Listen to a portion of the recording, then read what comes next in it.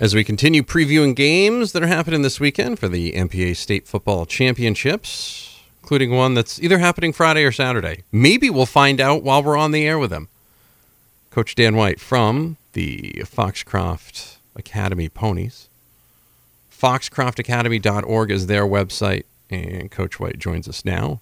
Talk about them as they get ready to square off against our guest who led off the show today, Tim Roach from Wells. Coach, how you doing this morning? Doing well. Thank you for having me. Thanks for being on. First off, any word yet? I was told that by noon we would know what's going on. You guys playing? Do you know if you're playing Friday or Saturday yet? I don't. I haven't heard otherwise. So I guess as of right this moment, we're still preparing for Friday night. All right. Well, that's good news. That's good. Now, have you played any games on that Orono field this year? We have not. Okay. We haven't. We've never played on that field. Really? No Really? kidding. Really, that's an interesting trivia piece. I bet a lot of people up there would think that they have. Now, have you played on some turf this year? Because I'd asked Coach Roach. She's like, no, I haven't. Our team hasn't played on any. Well, we played at Hamden. We played the regional Yep. the regional title game against Bucksport on Saturday night at Hamden. So that was a turf surface. But that is it. All right. Well, there you go. Coach, let's talk a little bit about your team and kind of the path you took to get here this year. Everybody has this goal of playing for the gold ball on the final weekend of the year, and only a few teams get to achieve it. Kind of what went into this year, and what broke right for you, and what did you have to overcome to get here? Yeah, I mean, first and foremost, we're very grateful and fortunate to be representing the LTC in the state championship game at the University of Maine at Orono. It's a pretty great experience that our kids are going to have, and really looking forward to representing Northern Maine here in Northern Maine. But I think our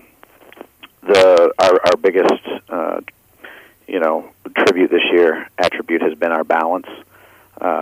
We have been able to distribute the ball to multiple people, and really have received production from guys, whether it be throwing it, running it, receiving it.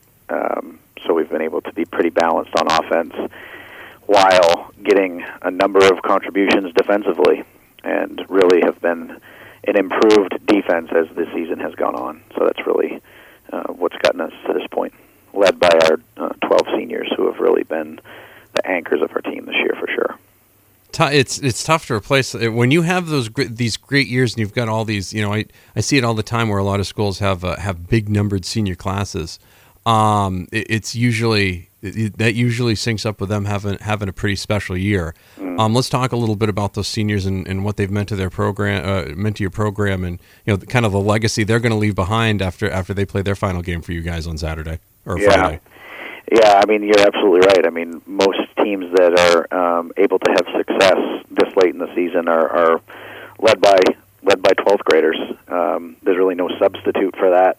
Teams that have success without a large senior class are just really talented and well coached, which is fewer and far between. But to the point of the seniors is our group has really been involved in our youth program since the third grade, and there's only a couple of them that haven't been playing football since third grade. So, them playing together year in and year out, getting up to this point, being in the system and being together certainly has led to their success as a group. Having played in the state championship game a year ago against this Wells team certainly has made them stronger and a more cohesive unit. And that's kind of what's been pushing us to this point in time. So, yeah, I mean, they're a pretty tight-knit group, and they've been an awful lot of fun to coach. I follow the Foxcroft Academy Twitter feed, which always gets updated, and I see on a Sunday after a big win, that you get teammates and team guys out volunteering at color runs and stuff like that. It sounds like community stuff is really big with you guys' program as well. It is. I mean, at the end of the day, that's who we're representing. We're representing our school. We're representing our community, and our community is always supportive of us when we are competing. So, it is necessary for us to give back to our community the way that they support us. Talking with Coach Dan White from Foxcroft Academy. They will be battling Wells either Friday or Saturday, depending on how things go. By the time you listen to this, before game time, you'll know exactly when the game is airing. Coach, thank you very much for some time today. Really appreciate it. Good luck for this weekend, and I hope you get the happy ending you're looking for out of this. Well, I appreciate it. Thank you for having me. Thank you. That is Coach Dan White from Foxcroft Academy. Love our friends up at Foxcroft Academy. Toby Nelson takes good care of us up there. Of course, we were at Foxcroft Academy for the Shrine Lobster Bowl weekend. Bruins Daily Spectrum Healthcare Partner Studios across the NBR Radio Network for Media Day.